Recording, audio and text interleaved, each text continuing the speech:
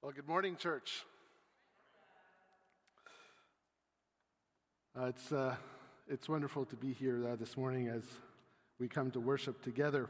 A number of years ago, I had a pastor friend of mine out west, and he was starting a new initiative in his church in order to engage the unique gifts of his congregation and bring them out for the sharing. And one such initiative that he had was to have people from the congregation come and preach. And he called this initiative Preachers from the Bleachers. I remember thinking, when he shared this on social media, I remember thinking two things. First, that's a really amazing idea and really clever. And number two, that I wasn't really such a big fan of the word bleachers. Because when we come and we gather as a church on Sunday and on any day, we come not as observers, not as viewers, but as participants. And whether we're sitting in the pews or up here at the front or watching along online, we are all participating in some way. Our roles may look different, but we are participating. So, as is true every Sunday, it is truly wonderful to come and worship together this morning.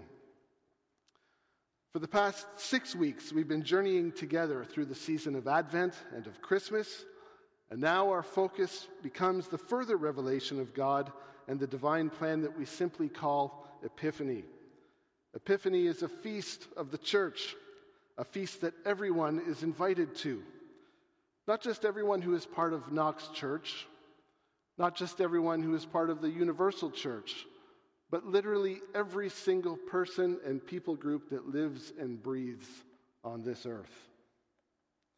Epiphany is a revelation and a celebration that the incarnation, God's coming to be with us, is good news, not just for the church, but for the world. We're all invited to embrace this good news and to participate it, even in the throes of a dark world. And in many ways, it is a dark and hurting world. We see it daily, don't we? On our streets, in the news, and even in our own hearts. During this past season of Advent, I was following the blog of someone in our city who spent decades helping those in Toronto who struggle with homelessness, poverty, PTSD, and who often also suffer with chronic addiction and mental health issues. In many of these Advent daily blog entries, he shared stories of the people he had met over the years, the horror of their experiences, and all too often their untimely end to life on this earth. These stories were raw. They were full of lament. And to put it plainly, they made me feel uncomfortable. Some readers even took offense at the nature of these stories, even though the author was pleading for the coming of Christ, an incarnation by faith. But then it's hard to comprehend and understand the need for good news unless we allow ourselves to come face to face with bad news, the darkness that seems to permeate our world and which inflicts us and the people around us. If the season of Advent gives us space to consider the darkness, the lament, and the longing, then Christmas gives us cause to embrace the light, taste the hope, and experience the joy that comes with God's coming to dwell with us and among us. And Epiphany, a feast that we celebrate today, is an even greater cause for celebration because we are illuminated to the fact that the coming of Jesus Christ and the kingdom of God is not only good news for those who would already be counted as God's people, but literally, quite literally, for everyone. We see this in the confession of the Magi in Matthew chapter 2. This is something that Matthew develops here as we lead into the Beatitudes. When the Magi came to visit Jerusalem and they asked, "Where is the one born King of the Jews?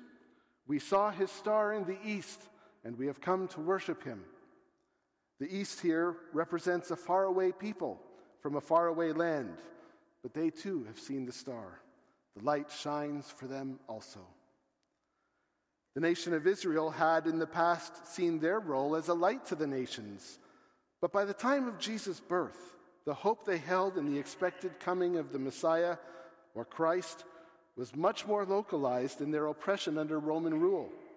They simply hoped for a deliverer that would defeat the Roman emperor and restore the establishment of God's people in their land.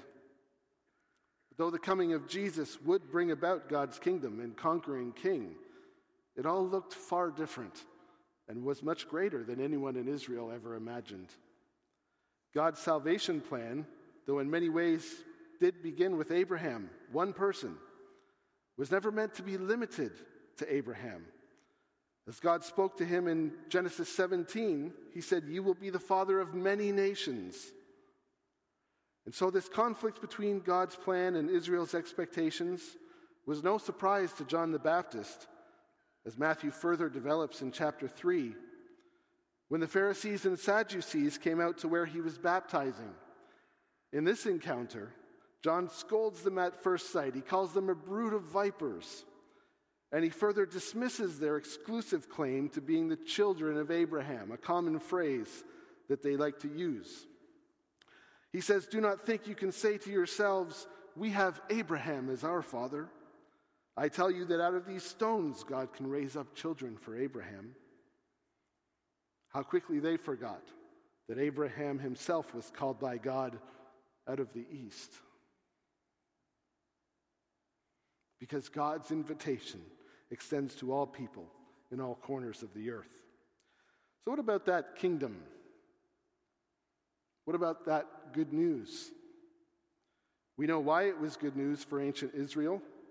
They were oppressed by the Roman emperor and the Roman Empire at large. They did need a deliverer. But why is it good for the world? Let's return then to Jesus' first recorded public address, what we call the Sermon on the Mount, and the Beatitudes that we had read for us earlier. A lot has been said and should be said about this divine teaching. We picture Jesus as he sees the crowds forming. He goes up onto the mountaintop and he begins to teach. And yes, he's teaching his closest followers, the 12 disciples, but he's also teaching the crowds. He's teaching everyone that will listen. So he goes up onto that mountainside and he starts to explain what life in the kingdom of God looks like. And perhaps what is most striking about these proclamations announcing the reality and nature of God's kingdom is that they all necessitate the very presence of the divine. There is an active agency here. The people who find their home in God's kingdom are not blessed, as we often hear the term used today. Not blessed as a result of our own ability to take care of our own wants and desires. Not blessed by a random or otherwise unknown force or fate that is nothing more than happenstance. But we are blessed by the very author, creator, and sustainer of life, the God who is with us. The poor in spirit are blessed by God because God invites such people into his kingdom.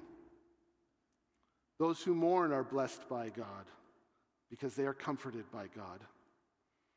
Those who are meek are blessed by God because God gives them a share of the earth. Those who hunger and thirst for righteousness are blessed by God because they will be filled by God. Those who are merciful are blessed by God because God will show them mercy. Those who are pure in heart are blessed by God because God will reveal himself to them. Those who are peacemakers are blessed by God because God will draw them near as children. Those who are persecuted because of righteousness are blessed by God because God invites such people into his kingdom. These are not entrance requirements to get into the kingdom of God.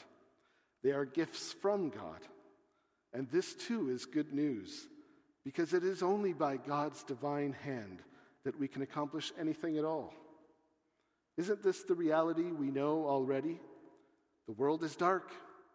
We need a light. There is no light without God's everlasting light. The good news is that the light has come.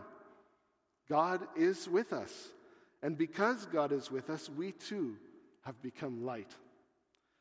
We could fall into the same trap as the Pharisees and Sadducees, the ancient nation of Israel, fell into, that the coming of Christ is only for us.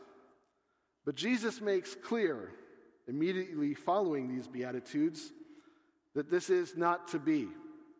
He follows his opening proclamations about the kingdom by saying this: "You are the light of the world. A city on a hill cannot be hidden. Neither do people light a lamp and put it under a bowl. Instead, they put it on its stand, and it gives light to the whole house. In the same way, let your light shine before all, that they may see your good deeds and praise your Father in heaven." It's absurd, though, isn't it? Who puts a light under a bowl? And yet we do. Even still, we are to take this light of Jesus into this dark world. I remember a time many moons ago now during my undergraduate studies at Tyndale, here in Toronto. I was walking down the hallway that connected the university to the seminary, and I was struck by a mural that was on the wall of this hallway. It was a mural dedicated to the life and ministry of Oswald J. Smith, who was a very well-known and prominent evangelist and minister here in Toronto, also at People's Church. And one of his famous quotes was up on the wall as part of that mural, and it went like this: "Why should anyone hear the gospel twice before everyone has heard it once?" And I was struck by this.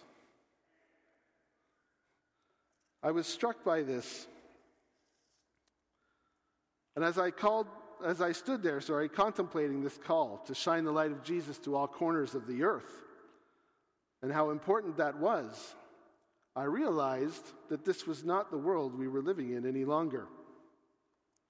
There were and are so many people on our very doorstep who have not heard the good news of the incarnation of God and what it means for us all. And it's not just young people either, quote unquote. It's their parents.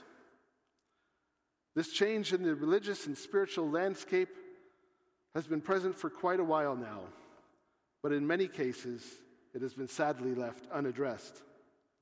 Maybe it's because we've been told one too many times to keep our religious beliefs to ourselves. Maybe it's also how the church has misunderstood what the good news actually is and how to share it. Sometimes our good news really does sound more like bad news when it doesn't have to. Sometimes we've exchanged the good news for a set of moral principles that we've then tried to force the world to adhere to. But in many ways, and for some absurd reason, we've put a bowl over the light. We must own that, and we must recover the good news. So how can we do that? The truth is, there are countless ways to share good news. Sometimes it'll be a simple word. I have a friend who on Facebook has been posting the exact same message every day for the past month. He simply says, "There is hope for you today, my friend," with a scripture reference to Matthew 11:28-30, when Jesus calls all those who are weary and heavy burdened and tells us that he will give us rest. It's a short and simple message, but it's one that can take a while to sink in. Words are important. We can't share the good news without them. But of course, we know that sharing good news goes well beyond just speaking and talking. It's not only a matter of words, but of action. As we heard from the Word of God from Matthew 5:16 this morning, Jesus says, "Let your light shine before others, that they may see your good deeds and glorify your Father in heaven." So how can we live a life of good news? Perhaps just as Jesus entered the world, we should start by being present in the afflictions of others, to participate in the healing of those around us, and indeed the healing of all creation. There are stories on our streets, and many will make us feel uncomfortable. Are we willing to enter in? Are we willing to go to those on the margins? Many others still have been hit particularly hard during this era of COVID, and in more ways than one. Isolation and loneliness are at an all-time high. And as we continue to point back to the Beatitudes, let us also be a comfort to those who are in mourning. The good news of Jesus is truly for the whole world. There isn't a human being outside the scope of God's love. Talk about messages that need to sink in. There isn't a human being outside the scope of God's love. No situation so dark that the light of Jesus can't penetrate it. So let us put the light on its stand. Let us be that city on a hill. And for you, my friend, may you know that there is hope for you today. Amen.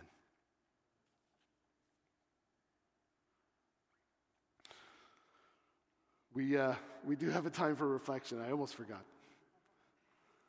And the questions are up here. Some questions that you might reflect on both now and during the week.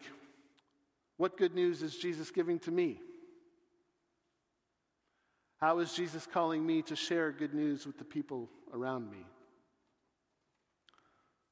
And perhaps we might spend some time this week reflecting on how the incarnation is good news to a specific group of people.